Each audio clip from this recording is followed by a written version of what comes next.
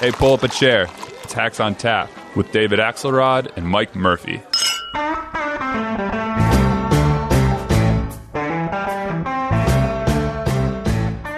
Happy New Year, brother. I know you're just back from your annual hill skiing holiday trip to northern Canada, and you look none the worse for wear, so welcome back. It is good to be back, this time Hawaii, the state of high taxes and subsidies under Democratic government. We'll talk about that later. We had a great time. Good.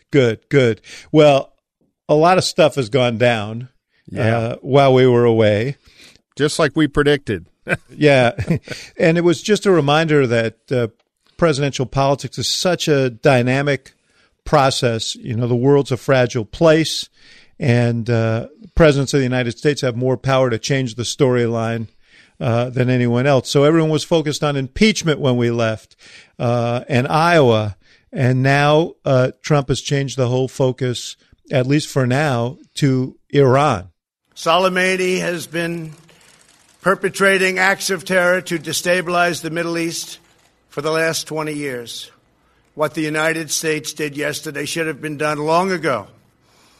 A lot of lives would have been saved. Just recently, Soleimani led the brutal repression of protesters in Iran, where more than 1,000 innocent civilians were tortured and killed by their own government. We took action last night to stop a war. We did not take action to start a war. I have deep respect for the Iranian people. They are a remarkable people with an incredible heritage and unlimited potential. We do not seek regime change. However, the Iranian regime's aggression in the region, including the use of proxy fighters to destabilize its neighbors, must end, and it must end now. So the Soleimani hit. Give me your cut. I've been waiting to hear this, you being, the crusty old neocon that you are. I want to hear how you process all of this. Well, this thing, Soleimani is the worst of the worst. He's a monster. Worst of all, he's an effective monster for them. So he's been on the menu, as you know, for a while. The problem is doing this, escalating this far, because this thing was a classic escalation ladder. They killed a contractor. We killed some militia members.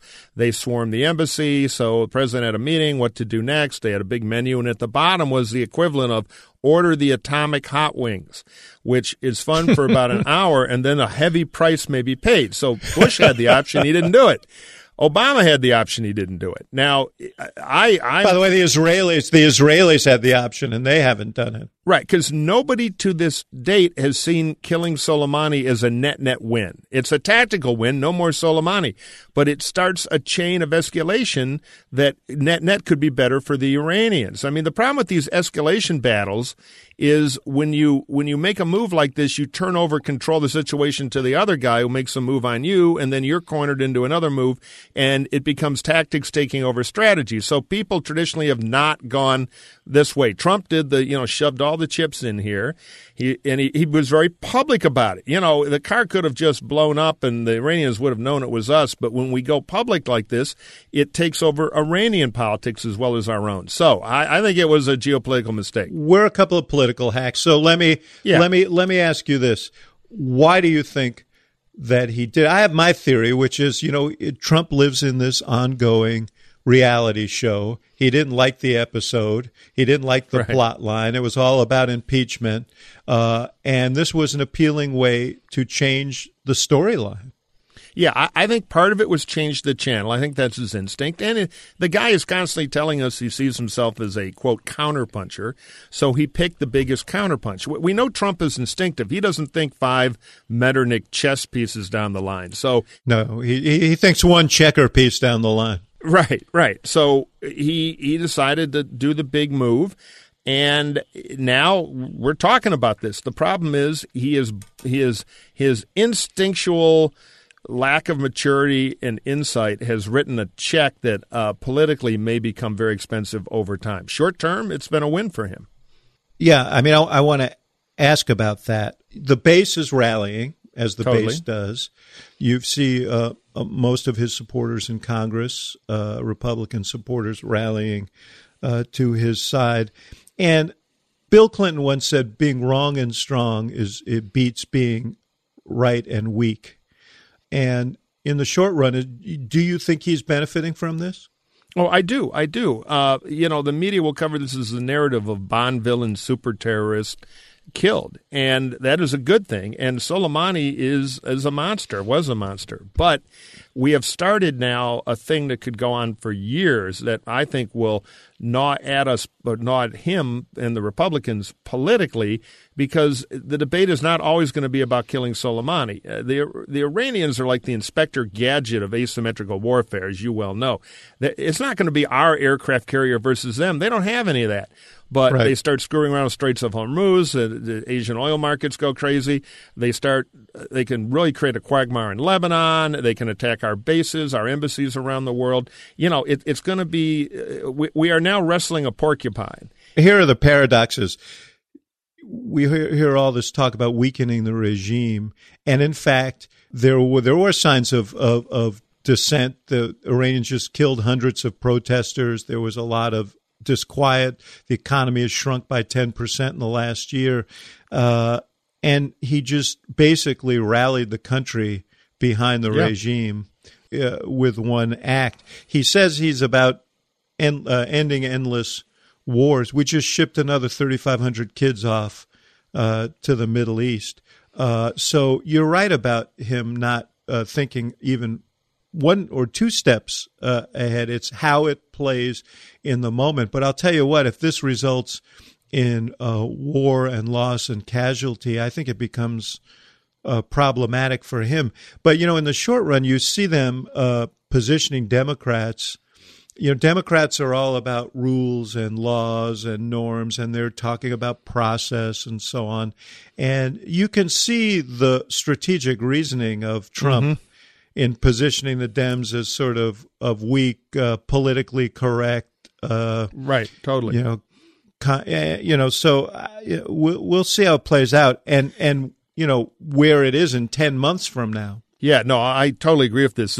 One of the best Republican tricks is we know that when we put pressure on the Democrats, often their worst political instincts take over in the short term.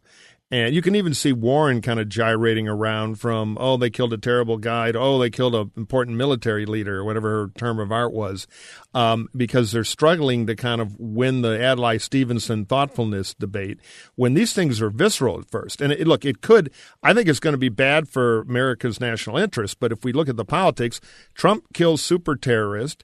They start blowing up bases. Trump orders big airstrikes.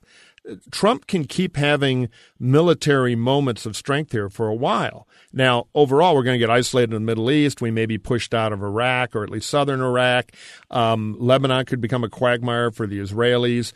So there's all kinds of things that can go very bad over time. But cable TV moment to moment, Trump's going to be able to, if this thing escalates, which frankly, I hope it does not, Trump can have lots of moments like that where the Democrats are talking about UN resolutions and he's wrapped in the flag, leading our troops to avenge the 12 soldiers who were killed in the explosion in southern Iraq somewhere. I want to park this discussion for a second because I want to come back and talk about how it affects the Democratic race for president. But until those drones landed, the big story in Washington was the fourth impeachment in the history of the country. And that is now, second order news as a result of this. But it is still there. And now we have this development, kind of curious development where John Bolton, who is obviously a key to this whole deal. I mean, he was a national security advisor. He obviously opposed what Trump did in Ukraine and had direct conversations with him. What he saw is clearly material. He steps forward having resisted the House and now says, I'll testify before the Senate, though it's not at all clear that the Senate will call him.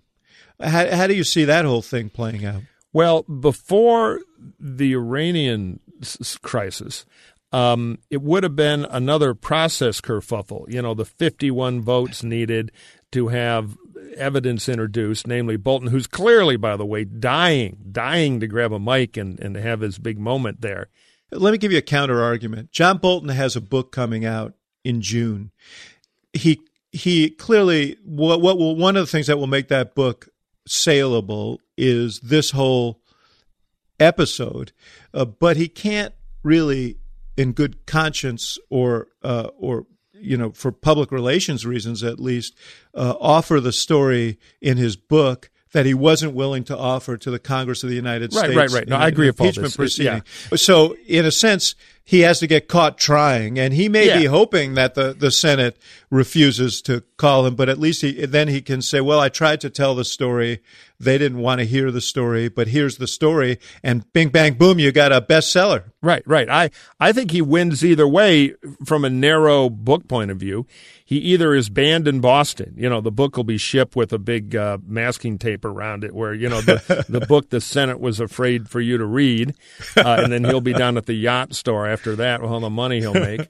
Or he'll be a bit of a TV star because he's kind of a character, the crazy hair, the mustache. He's a good TV villain. And I find it crazy that he'd wear a mustache like that. But anyway, go ahead. Well, you are a former cover story on Chicago Mustache Magazine, which he's carrying the torch for us walrus-looking mustache wearers. Yeah. The Chicago Mustache League is nothing to sneeze at. It's the NFL of mustaches. But I think either way it's good for Bolton. He's either banned in Boston or he's the star of these hearings. But you got these Repubs who are looking at tough Senate races who are very worried about taking the McConnell shutdown line. And now they're going to have to shut down the witnesses line. So it's possible 51 votes could be had to open it up. But the problem is now, back to the Iranian deal, if we're in a real conflict with them, the Repubs are going to go to a message which is going to have some salience of we don't have time for political games. We're going to have a 2-day trial and get this bullshit behind us and go on to standing by our troops. I mean, they're going to go on offense on that. And why don't you decide on Election Day? 2 pretty good political messages. So I think the Senate thing has gotten more challenging because of the Iranian deal. I knew you'd find a bailout there, Mister. the good consciences are going to prevail, and all right, let's make a bet. We're of a Hacks on Tap mega bet here. Okay, I think 51 votes. I should get odds on this, witnesses. It's uphill. Yeah. I think they'll get to 51 on a witness deal. Won't be a lot of witnesses, but you saw Murkowski over the holidays, who's quite willing to, having been thrown out by the Republican Party and fighting her way back as an independent write-in candidate, and she's shown the will to resist the pressure. You've got Romney, who said he wants to hear what Bolton has to say. You've got Susan Collins, who has a very tough race up there in Maine, and perhaps Gardner. And McSally, has to think about this as well in Arizona. It's possible. You could get a Mike Lee type, too. A cranky traditionalist or somebody, too. Well, I'll tell you what. The fact that McConnell hasn't rung the curtain down entirely on witnesses tells me that he's not sure he has the votes yet. So we'll see. We'll see. All right, are you taking the bet? Yeah, we're at dinner somewhere. I just argued against myself. Well, anytime I can have dinner with you, I don't care who pays. I'll make the bet. We'll figure it out. We'll figure it out. Yeah. See, I like this. I finally can pivot to offense on my squished Republican thing. I've been waiting for this for months because I've been taking a beating from you in every damn podcast on you're Fantasyland Republicans. We all know they have black evil hearts of malevolence. I fear my day will come. And I'm already thinking about where we're going to have dinner and how much it's going to cost you. But I'm in. But I hope you're right.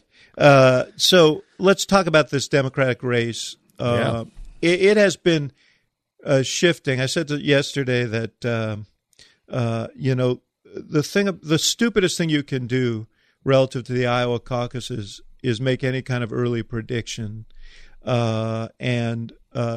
What we saw was Warren, there are seasons, and Warren owned the summer. Buttigieg owned the fall, and here come the lions of winter, right? Bernie and Biden. Bernie. And they now, you saw the CBS poll. I want to see a few other polls. Yeah, me too. I'm a little suspicious of that. But look, the burn is there. But we should say what it said. It said Bernie and Biden and Buttigieg tied at 23. Warren in the mid-teens. I think she was at 16. Amy Klobuchar at 7, everybody else in low single digits, but a three-way tie at the top, which is, sort of not unexpected for Buttigieg, who'd been already up there. Biden and Bernie are showing some strength here. Yeah, I'll tell you, if you step back and look at the race on New Year's Day, and I want to see more polling too. It looks like the trend, and now we're 4 weeks out, so we're coming 27 days. That counts. Bernie is still in it, man. Number one in fundraising, holding up in the numbers quite well in Iowa and New Hampshire. I think there's going to be a Democratic leadership world panic about this if another good Bernie poll comes out. Elizabeth Warren, she had the clear dynamics of going up, and she has now become a test case of how the second look can really slow you down. And it was, I believe, on the healthcare plan. The most exhilarating time in a presidential race is when you're on your way up and nobody is really bothering you, right? Because they don't see it coming. And then you get there, and it's a lot harder to stay there because you become a target. I think Buttigieg is going to experience, he has and he will, a little in the next debate. One of the advantages that Bernie and Biden have is they've been through this before. Yeah. And knowing the track and understanding, I always say presidential politics is like the space program. You can float around in those simulators all you want, but until you're up there in orbit, you don't have the full feel of the experience. These guys do, and they understand the rhythms of it. But look, I don't count Warren out. She didn't get to where she got for no reason. She's smart, and she's got a great organization, and that can carry the day in a caucus in particular in Iowa. So, these numbers are close enough, and we still have 4 weeks to go. Yeah, I agree with that. But a point about Warren, it's been a test of her campaign. Can they gear shift and have a third act to have the roaring comeback? And there's a little time, and she's been formidable, but boy, they blew the middle. They've never really recovered from the hard look, as you say, that success brings you, particularly on that healthcare plan. I can see they're trying. They're changing up the rhetoric. They're not talking about it as much. They're kind of trying to morph over to, Medicare for all who really want it. But that is a campaign that needs a big move because I think the dynamic has flipped on them. Her whole play was to consolidate the left, right? And nobody then try told and Bernie. Expand out. And exactly. Bernie had his own idea, and Bernie has the luxury, the liberty of being a total ideologue, and he, to his credit, and I mean this sincerely, he believes what he believes, and he's unwavering in those beliefs, and he's been expressing them for 50 years, and people, I think, see that as authenticity, genuineness. He's also pretty good. I was watching him on TV last night. He was on with Anderson Cooper, and he is very, very adroit. He doesn't make many mistakes. He's unflappable. He looks comfortable. He's Mr. Authenticity because he believes all the crazy liberal stuff, so it's easy for him to say it and sell it. And as you say, he's cagey. He's always on the offense on his message, no matter what. I think the other big question, you brought it up, and I agree, Biden is holding in better than I thought. I've been short Biden, and he has taken the beating. But, Joe's the guy who still walks around with a little vial of nitroglycerin in the right hand that can go off at any minute. So are we going to have the Biden of the last debate, or is Biden going to gaff himself in? And, we were talking before, you should probably elaborate on this. Biden does have that tendency to make exactly the wrong move at exactly the right time for somebody else. And, with as Mr. Foreign Policy, this Iranian thing should help him. But on the other hand, he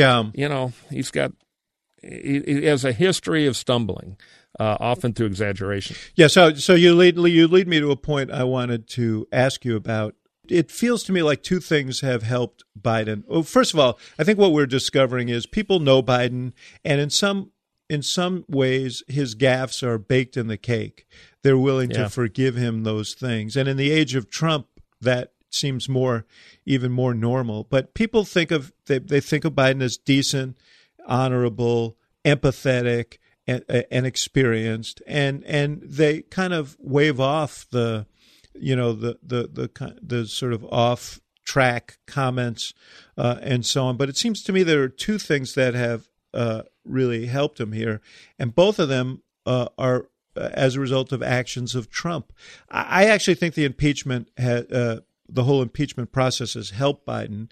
Trump basically identified Biden as his most formidable opponent by essentially fetching impeachment and trying to thwart Biden by enlisting the Ukrainians. And the whole subtext of that story is Trump feared Biden. And I think Democrats who are so desperate to beat Trump understand that, and there's a sort of a little bit of a rallying around Biden.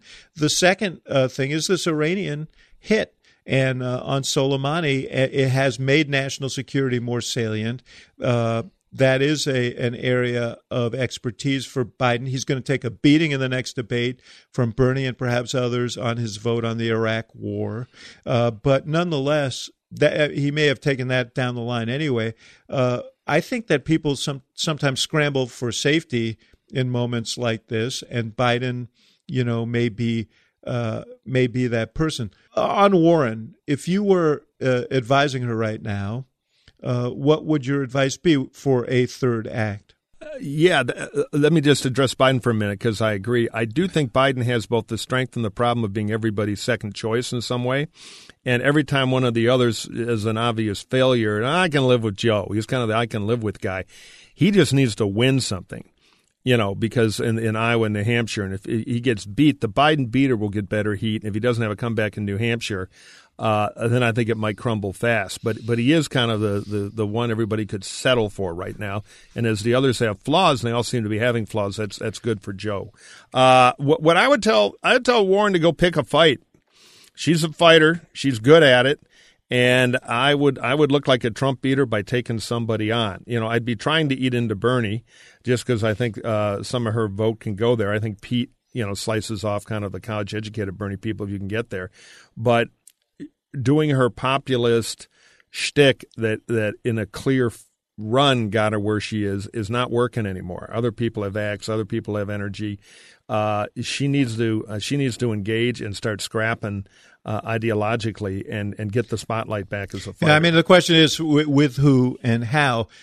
She tried to reset. She did a speech around New Year's Day, I think, in Boston, an hour-long speech, very much talking about her fundamental theme, which she is wedded to, which and I think deeply believes that corruption is at the core of many of our is at the core of our inability to solve the problems that are touching people's lives. She did a kind of another swipe at Buttigieg without naming him, and perhaps Biden by talking about fundraising, which has been kind of a quagmire for her. We've talked about this before because of her past practices, but it wasn't clear to me that there is a new path here, that there's a new storyline. And her problem is, if you listen to Bernie's rhetoric and her rhetoric on this issue of the corruption of government by big corporate money, they're very much alike.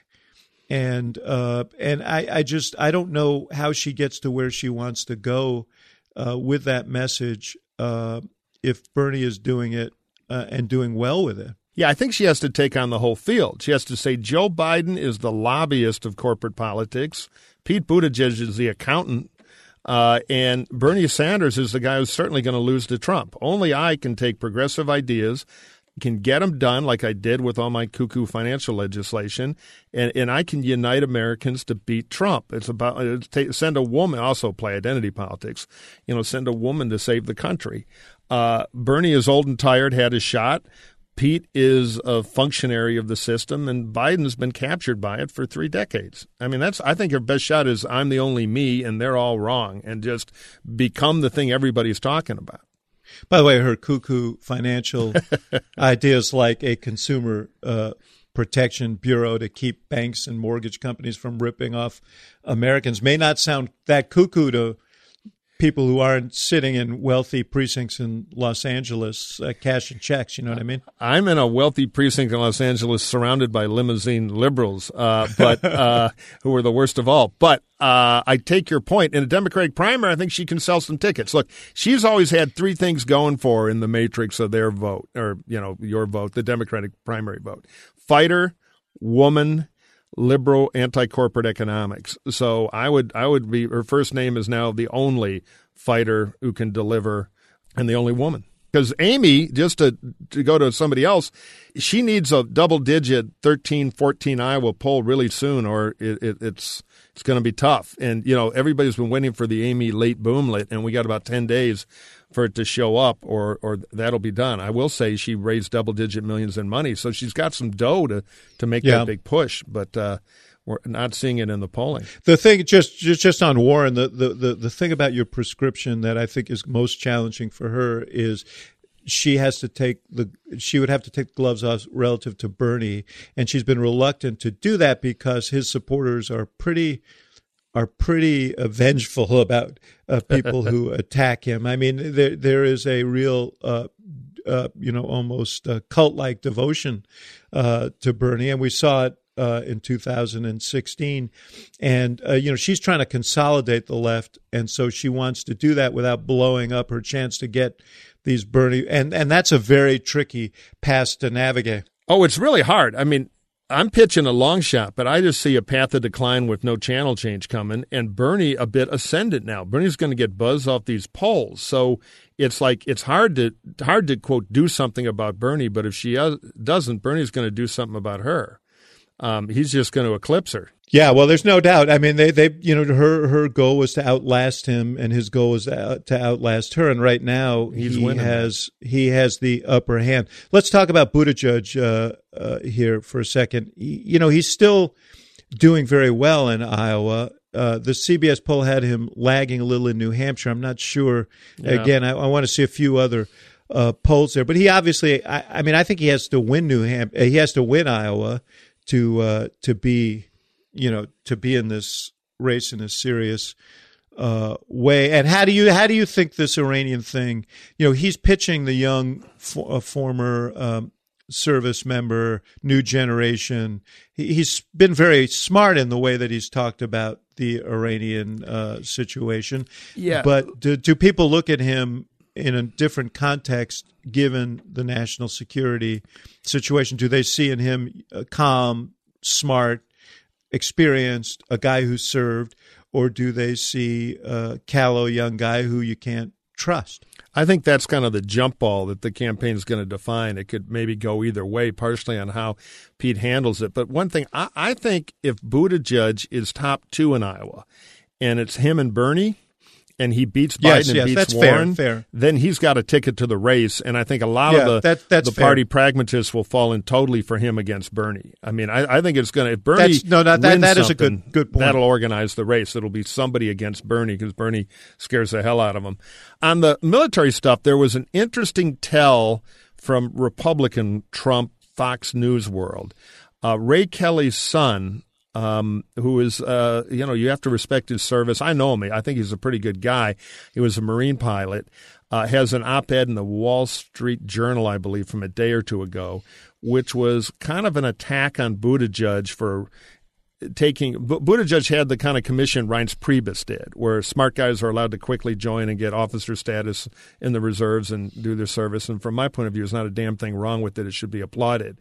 But it wasn't the push-ups and the West Point, the normal way in. And it's the beginning of a swift boating kind of attack by other veterans on Buttigieg for over, selling his military record. And I think both sides have to be careful with that. I think if Buttigieg during this Persian Gulf crisis starts to really try to become Sergeant Rock, I think that is a real risk for him because the message will be carried by surrogates who have real military experience. And on the other hand, I think if they take somebody who clearly had other options in life, very successful person, and decided instead to serve the Navy and was in country, that could blow up. So it's dynamite on both sides. But I think the Buttigieg campaign should be a little subtle on the military experience and double down on what he has the most of, which is calm demeanor, big brain, the absolute opposite of Trump. Yeah, I mean, I think two things about that. One is he has in earlier remarks, he qualifies his service and talks about the fact that he was an intelligence officer and he mostly was inside the line there, although he did drive outside the line. And he can speak from a perspective of someone who saw the courage and sacrifice close up rather than, overstating his own service. The second is the fact that he was in military intelligence does give him a credential here that is valuable to have. I mean, he does understand the region. He speaks Arabic. It's the big brain thing you're talking about. So let's just sum up the Iowa discussion, and we'll have it again several times. Next week we'll be talking debate. But you have it seems to me that Biden any of the top four could finish 1-4. For Biden, if he's in the top two, and particularly if he wins, I think that I would go so far as to say if Biden wins the Iowa caucuses, he is the odds-on favorite. He's a favorite now. He would be a strong favorite to win the nomination. Yeah. If he finishes fourth, or if for some reason Klobuchar passes him and he finishes fifth, then he's got some significant issues going into New Hampshire where the same thing could happen. Bernie is in for the long run. Yeah, he has the money to keep going and the base. Yeah, we didn't even talk about the money filings over the holidays, but $34 million. I mean, I remember when Obama raised 26 in 2007, and that was historic, and here he has 34, all in online donations, and it's a renewable resource. So he'll be in this thing to the end. Another problem for Elizabeth Warren, there's no getting Bernie out of this race. So in a sense, I think he has the least risk going into Iowa and New Hampshire. But for Warren, I think she almost has to win the Iowa caucuses. Yeah, that's why I think big move, because we're on a slope for Bernie to be the one with the longest legs to last on that sector, and that's his personality too. I think on the finance report, it's interesting. Normally these quarterly reports come out and we kind of say winners and losers. I think in their own way they were all winners. Bernie hit a home run of dollars. Pete did very, very well. I think it was his best quarter ever. Biden, who doesn't have the low dollar, small donor base of the others, still hung in there. It's like $22 million. I thought it might be down at 15 for him, and it would have been a problem. So, and they have a super PAC they can, call on if they need to. And even Amy managed to get up to, I think, around $12 million. So everybody did well in the stretch there. Yeah. Well, and Elizabeth Warren did a smart thing because she signaled before the filing that she was sitting at 17, which would have been viewed as an anemic number, and got a last minute rush and finished with about 22 million herself. So this debate next week is important if it happens. If the impeachment trial begins, the debate will have to be deferred. But if that debate happens, it may be it certainly will be the most important debate. It's in Iowa. It's 2 weeks before the caucuses. It's meaningful. It's not clear, and it may be a very small stage. So far, I think 5 people have qualified for it. It's funny, for all the debate madness and the DNC and everything, it's still reducing to the old classical form that you and I remember. It's turning into like an Iowa Register debate in January. We're coming down to the big in-state debate a couple weeks out that could drive, just a tremendous amount of this thing. So it's kind of funny how things always reduce. In fact, I was to your earlier point, I'm watching this Bernie ascension, and it's reminding me of the dynamics of Republican primaries back in the day, where it was really became a three-way game because you would have the Pat Buchanan or the Pat Robertson. Yeah, the evangelical candidate, yeah. Right, would do well in Iowa. Almost was the Santorum last time or two ago. And then you would have two regulars fighting to be the alternative. And whoever would win that regular alternative would generally go on to the nomination, Bush, Dolan, 88 and everything. And we could see that in the Democratic Party. Bernie in the top two, and if he wins Iowa, and then two others, probably Biden and Pete or one of those two, and maybe Elizabeth Warren, maybe Lightning Bolt Klobuchar in third, but I doubt it. Fighting, and I think they could prevail for the nomination. So it's weird. Democrats might have a kind of Republican scenario for once, at least in the pattern of it. Yeah. So in the under the heading of the more things change, the more they stay the same. Exactly. Everybody said at the beginning, well, Iowa, this was the Kamala Harris. Iowa's not going to have the same sway that it used to have, and the fact is Iowa's going to still play the essential role that it has always played. It's named, I think, 7 of the last 9 nominees had won the Iowa caucuses. I don't know if that will hold here, but clearly it's going to have a winnowing effect. It's going to end a lot of ambitions. It's going to advance people, and it's also going to beg, and this is a topic for another day because we ought to move on to the mailbag, but it's going to end It's going to propagate another debate as to whether Iowa should play the role it plays in the nominating process. I'm a big fan of the Iowa caucuses, but the fact is that the lack of diversity of the state is going to create a big debate in a party that's becoming much more diverse by the day. Yeah, no, the diversity cops in the Democratic Party have a lot of power. We're C. I like the Iowa caucus, too, as part of the process because it does give candidates who want to organize a shot. Last question before we go on to mailbag. Yeah. I want you to put on your amazing Kreskin skills here. Cory Booker, does he drop out before Iowa or does he compete in the caucus? I say this because I have a bet with a friend from a year ago that Cory would make it to the Iowa caucus and Kamala would not. So I stand to win $100 here if you'll hang in. Well, I don't want to stand in the way of this simple commerce of this, but look, I was actually thinking about this as I was driving this morning. What should he do? He was in the low single digits in this poll. He keeps saying, well, it all breaks late in Iowa, but it is late. It's not breaking.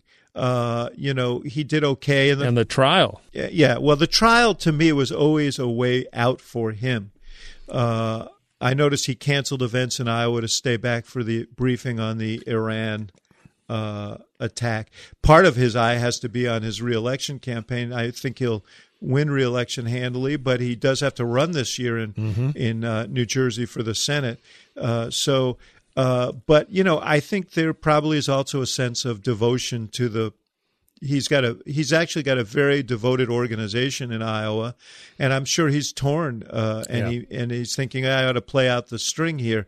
But if he were looking for a way out.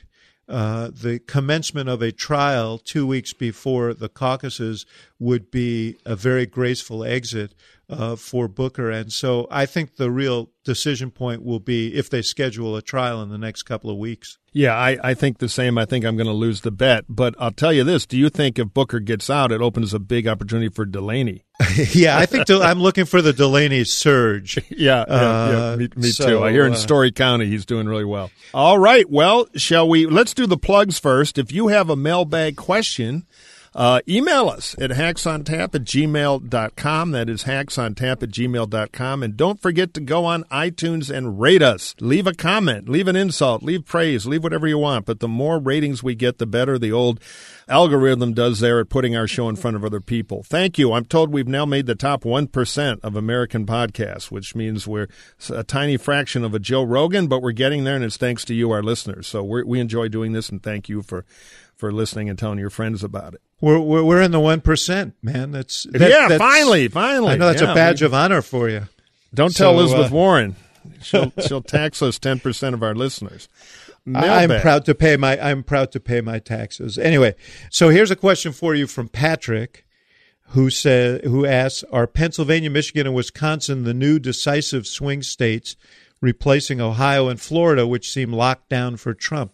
How likely is it that Trump will repeat his sweep of those three states? That's actually the essential question, isn't it? Yeah, I think those are the fulcrum states that could make a big difference. And together, they cast about 13.5 million votes last time, and Trump's total margin of all three combined was 77,000, a little more than that vote. So, yeah, that is ground zero. Now, I would say there are states where Trump might have an advantage he can blow. Everybody thinks that Trump has this lock on Florida, but I've worked there a lot, and I see a lot of private Florida data, and that is not true.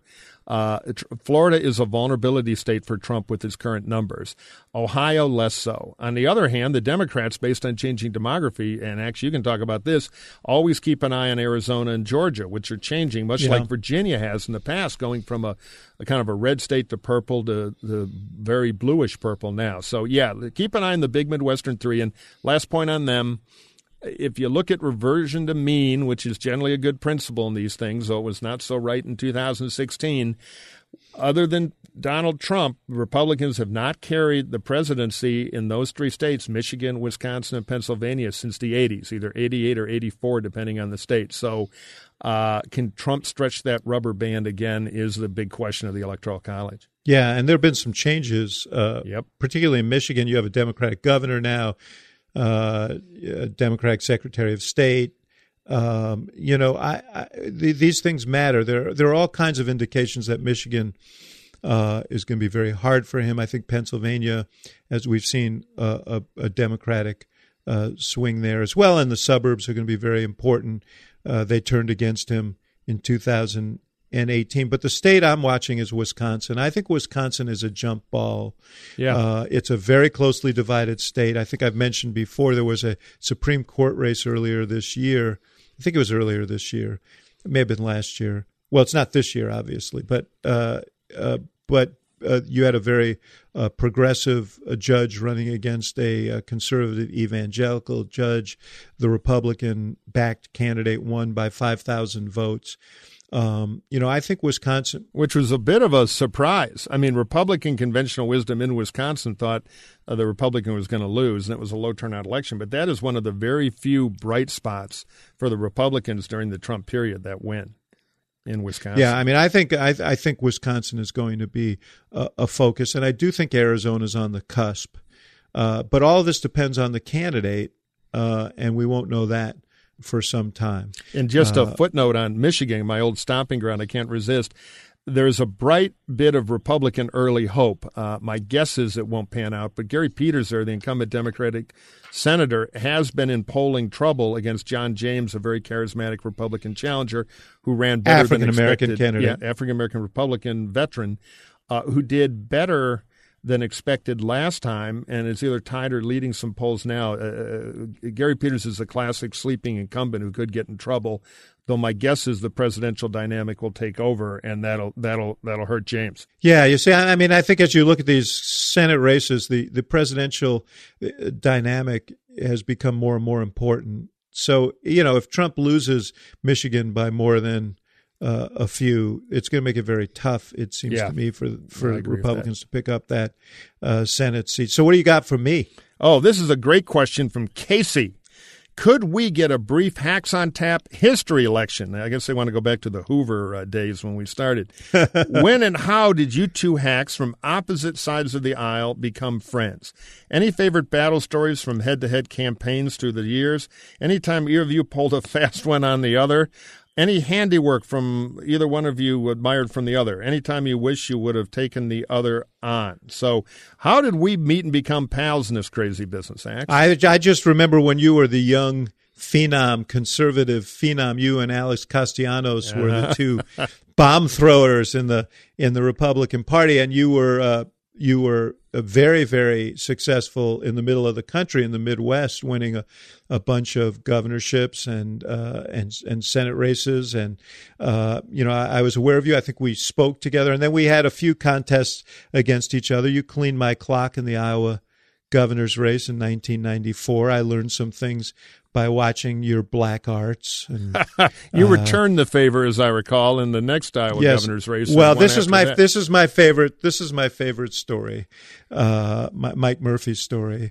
A classic, really. You were working for Doug Gross, who had been the chief of staff to Terry Branstad, who was the longtime governor of Iowa, who was a client of yours as well. I was working for Tom Vilsack, the incumbent governor. Gross was a lobbyist in the interim after he left government, including for the hog confinement industry, which turns out to be quite unpopular. Big, vital employer.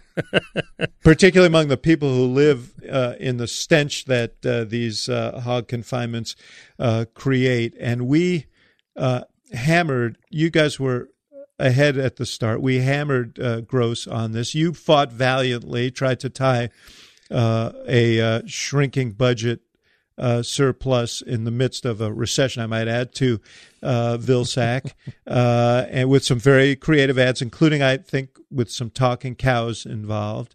We stuck with our storyline, and at the end of the day, Vilsack won. And I will always remember the email that you sent me on Election Day in 2002, and it said, "Looks like you're going to win the Iowa Cup this time, pal."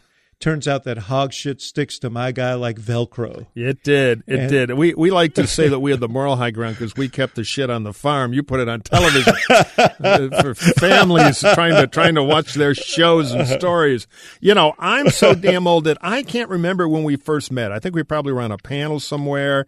I was aware of you, and we were tussling around. We were both the secret Americans in Canada at different times, I think, in provincial races. Yes, exactly, yeah. I like to think I put $1 in your pocket because I got found out. I was working for Mike Harris, the Newt of the North, as they said, and we won. And the Canadian Liberal Party, which is really the center-left party, the real liberals are called the NDP. Anyway, they said, we got to get an American. So I think we talked, and I said, charge him double. Yeah. They're a panic buyer. So there have been 1 million of these over the years. And I'll tell you my favorite Axelrod memory, which is I was at the Iowa caucus doing TV or something way back in the first Obama campaign. And we had breakfast the caucus day.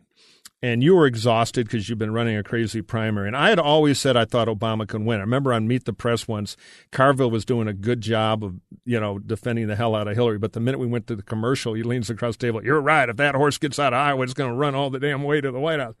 And so I saw you, and I remember looking at you, hadn't had any sleep, and you were a little jittery like anybody is on caucus day after a huge presidential effort.